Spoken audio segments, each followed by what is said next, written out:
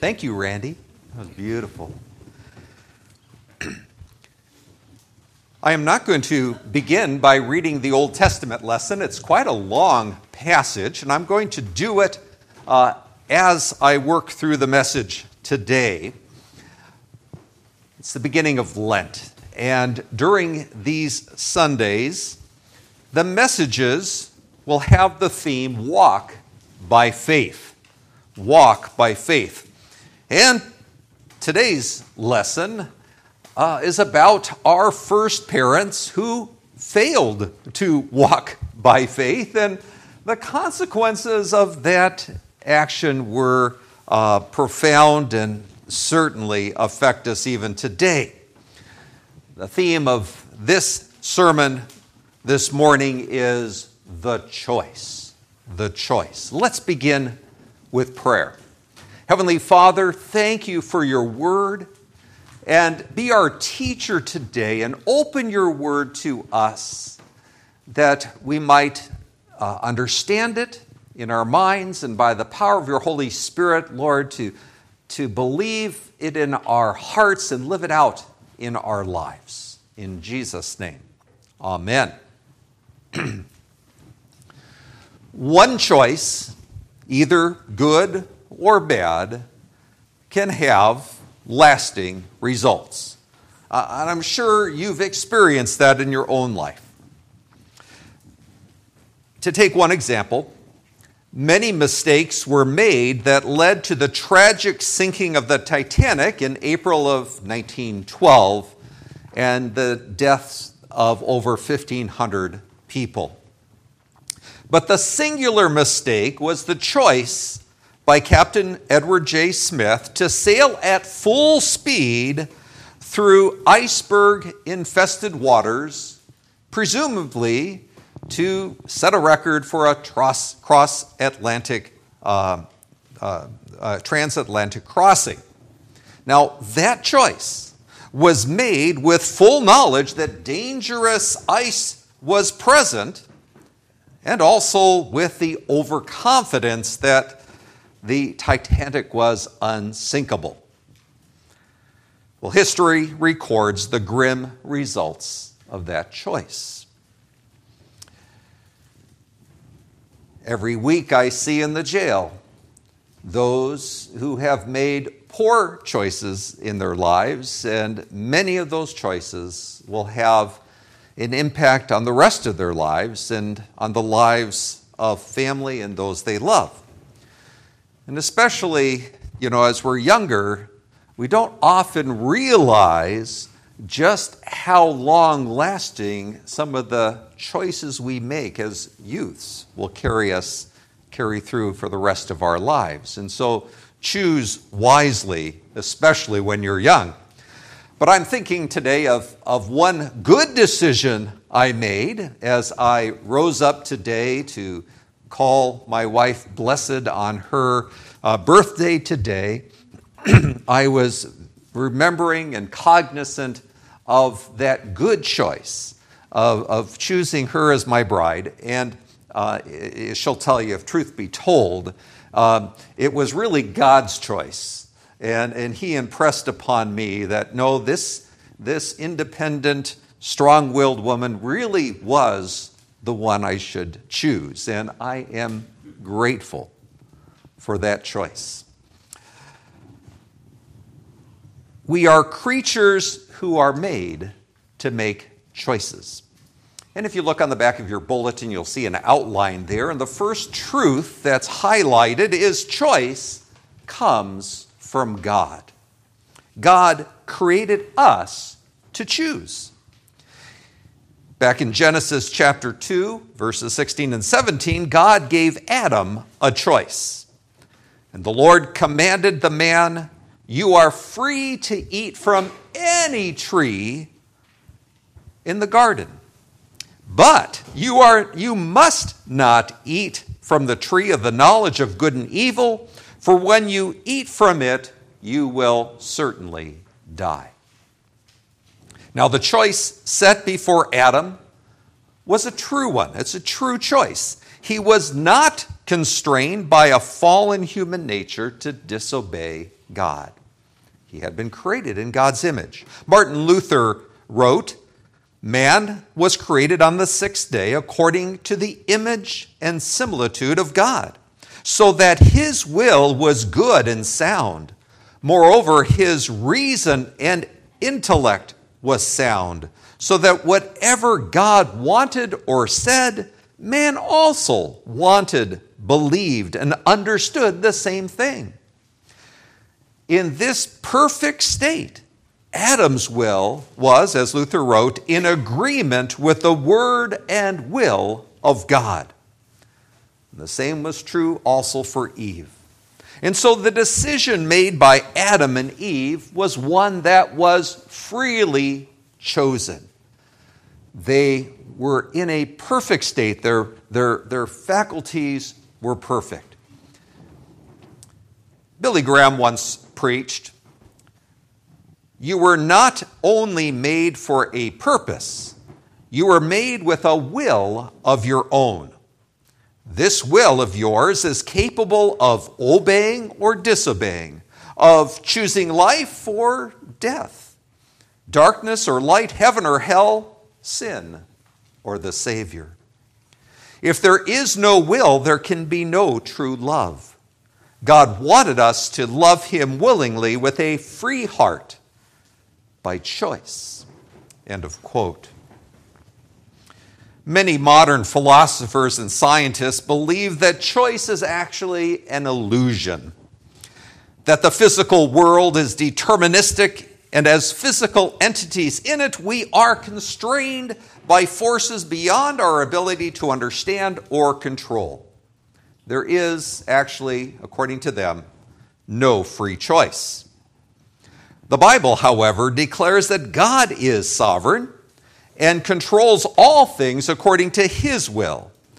He created creatures who were given a sovereign will.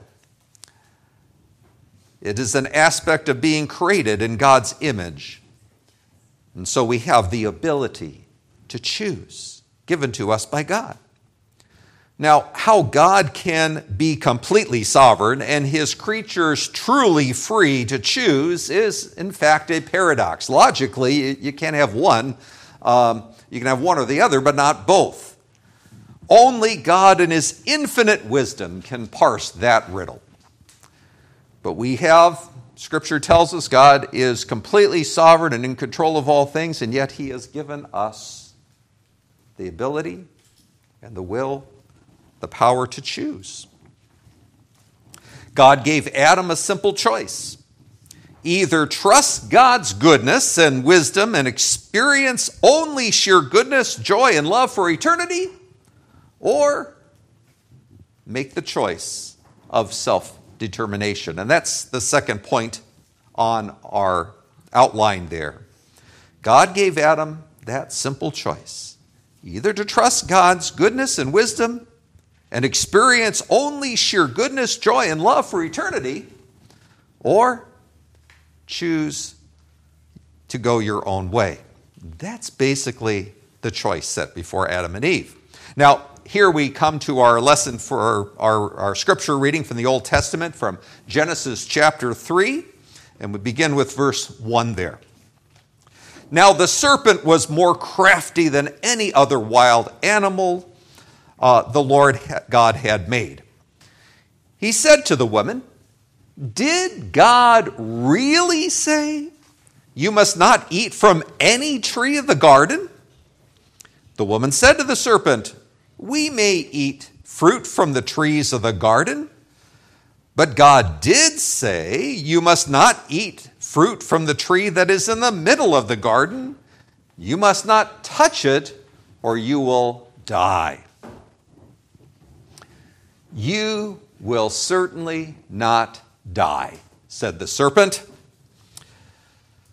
to the woman, 'for God knows that when you eat from it, your eyes will be opened and you will be like God, knowing good and evil.' When the woman saw that the fruit of the tree was good for food and pleasing to the eye, and also desirable for gaining wisdom, she took some and ate it.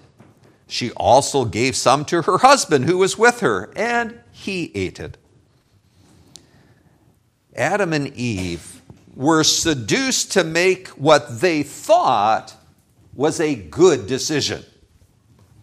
It would seem, as it did to Adam and Eve, that eating from the tree of the knowledge of good and evil would enable them to make better choices. As we heard in our text, they thought it was desirable for gaining wisdom. In fact, it was not wisdom that would be gained, but a false sense of self-determination. We should not be fooled by Satan's lies as our first parents were. Just think about it.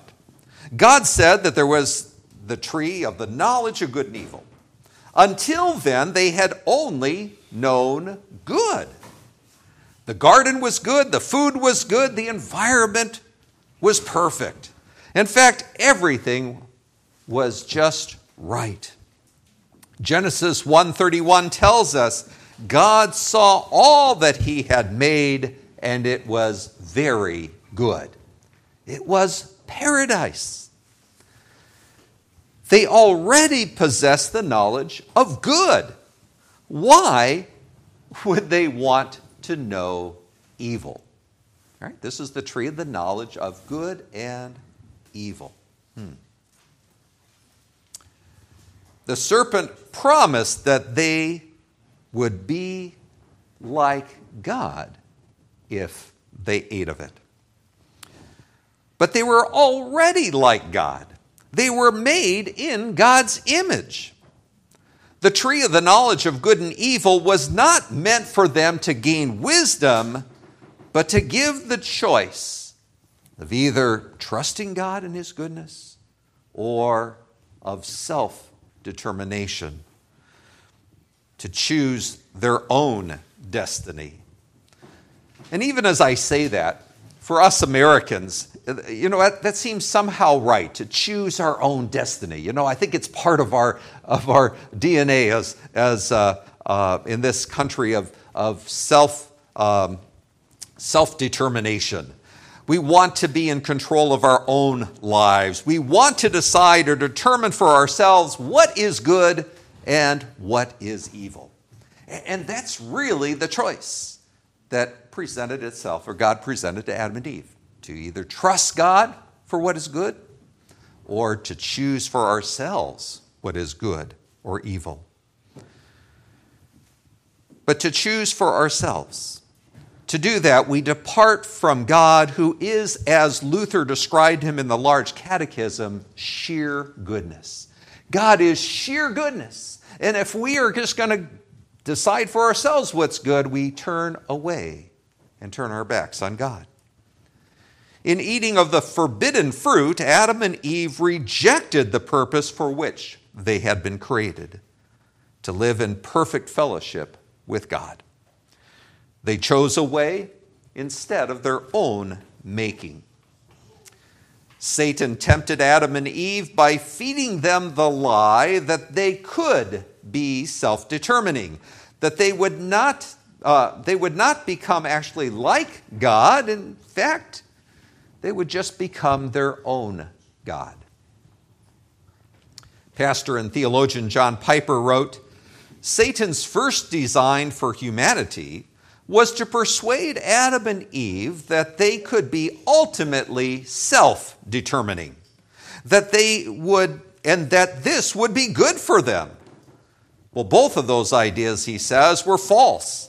They could not become ultimately self-determining, and it was deadly for them to try.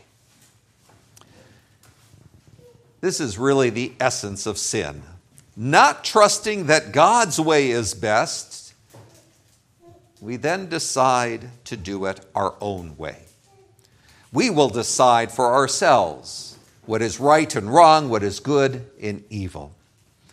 When we seek to choose our own destiny apart from God, we are bound by our own fleshly desires, and then we no longer become truly free to choose. Now, we think we have that freedom. Oh, this is what I want. But we are chained by our own sinfulness. Now, the two tactics that the serpent used to deceive Adam and Eve, and the tactics that Satan still uses to deceive us, is first to question God's word, and second, to question God's goodness. The serpent asked, "Did God really say?" Question God's word. Did God really say you must not eat from any tree in the garden? The woman said to the serpent, "Well, we may eat from the trees of the garden, but God did say you must not eat from the tree that is in the middle of the garden, and you must not touch it, or you will die." "You will not certainly die," the serpent said to the woman. When we question God's word, we make God out to be a liar. Jesus called Satan the father of lies. And here it is, a blatant lie right from the beginning. It is really quite simple. Either we believe that Satan is lying, or we believe that God is lying. 1 John 5:10 tells us, "Whoever does not believe God has made him a liar." Simple as that. The serpent then continued to question God's goodness. Verse 5 says, "For God knows that when you eat from it, your eyes will be opened, and you will be like God, knowing good and evil." The serpent planted the doubt in Eve's mind that God was not really good, that he had withheld actually the best from them. He was holding back on them. And Satan will try to convince us that God is holding out on us, that God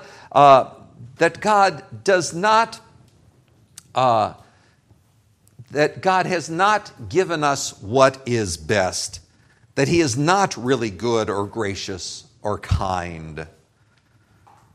Satan then deceives us by convincing us that his will is really our will. It's what we really want.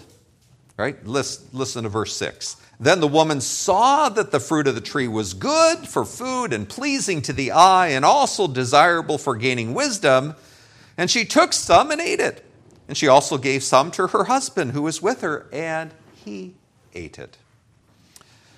The fact is that we think we're exercising our own free will, but Satan's deception is to think that our will, or that his will, Satan's will, is really our own.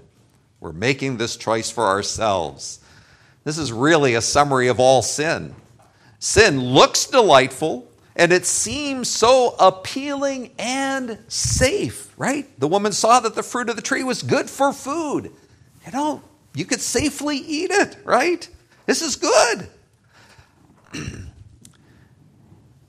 The fact of the matter was that the garden was already full of delicious and appealing food.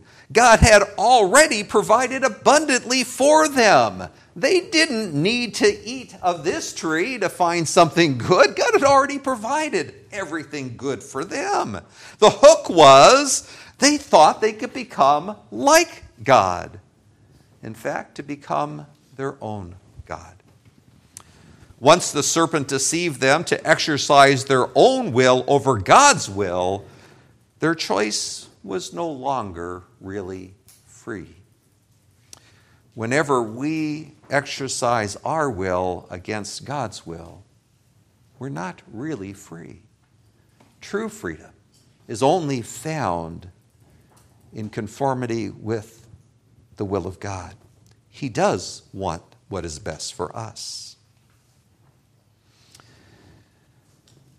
In the aftermath of a poor choice, our first parents learned the consequence of choosing poorly or choosing wrongly. Go to verse 7 in our passage, Genesis 3:7. "Then the eyes of both of them were opened, and they realized that they were naked. And so they sewed fig leaves together and made coverings for themselves. Then the man and his wife heard the sound of the Lord as he was walking in the garden in the cool of the day. And they hid from the Lord God among the trees of the garden. But the Lord God called to the man, "Where are you?" He answered, "I heard you in the garden, and I was afraid because I was naked, so I hid." And he said, "Who told you that you were naked? Have you eaten from the tree that I commanded you not to eat from?" The man said, "The woman you put here with me, she gave me some fruit from the tree, and I ate it." Then the Lord God said to the woman, "What is this you have done?" And the woman said, "The serpent deceived me, and I ate." Well, Satan was right about one thing. The eyes of both of them were in fact opened. Now they could see their sin and shame, and they tried to cover it up. And then they tried to hide from God. Well, God comes along and asks some questions. And some people wonder, well, why is God asking Adam, "Where are you?" Didn't he know? Well, God already knew the answers to the questions he was asking. He was asking them the questions so that they could take responsibility for their actions. You should do this with your children or grandchildren, and they've done this. He says, "Okay, what have you done?" Right? What have you done? It's a very simple question, help them to take responsibility for their actions. But the fact is that Adam and Eve don't. They don't take responsibility. In fact, they pointed fingers and played the blame game.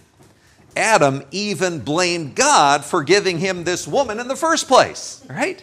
And that's the nature of sin. We don't own it. We try to pass the blame along to someone else. We point fingers, and that's what each of them did. The one real consequence of their choice was it destroyed their perfect fellowship with God. Once that relationship was broken, everything was broken. Their relationship with one another, and even their relationship to their environment. But even with the unraveling of their perfect world, they learned the grace of God in poor choices. And that's the final point of today's message, the grace of God in poor choices. Look at verse 14 and following. "So the Lord God said to the serpent, 'Because you have done this, cursed are you above all livestock and all wild animals. You will crawl on your belly, and you will eat dust all the days of your life. And I will put enmity between you and the woman, and between your offspring and hers. He will crush your head, and you will strike his heel.' To the woman he said, 'I will make your pains in childbearing very severe. With painful labor you will give birth to children. Your desire will be for your husband, and he will rule over you.' To Adam he said, 'Because you listened to your wife and ate fruit from the tree about which I commanded you, you must not eat from it. Cursed is the ground because of you. Through painful toil you will eat food from it all the days of your life. It will produce thorns and thistles for you, and you will eat the plants of the field. By the sweat of your brow you will eat your food until you return to the ground, since from it you were taken.'" And this line, if you were here on Wednesday for Ash Wednesday, you would have heard this: "For dust you are, and to dust you will return." Adam named his wife Eve because she would become the mother of all the living. And the Lord God made garments of skin for Adam and his wife and clothed them. Even after they made the wrong choice, God was still gracious and merciful to his human children. What God decreed here may sound to us to be terrible consequences, but God's goodness and grace shines even through each of them. And let's take a look at that. Over and over, the Bible tells us, right from the beginning to the end, the Lord is gracious and compassionate, slow to anger, and full of loving kindness. The first example of God's grace is that God, in fact, delayed his judgment on them. They did not die immediately, right? God said, you're going to die, but he withheld the immediacy of that judgment. They did not immediately die physically, and that was grace. However, the process of physical death and deterioration did begin from that moment on and still with us today. Second, while they did experience spiritual death and enmity, that is, separation from God, the serpent Satan was exposed as their real enemy, and his harm, and God decreed that his harm would be limited, and that was grace.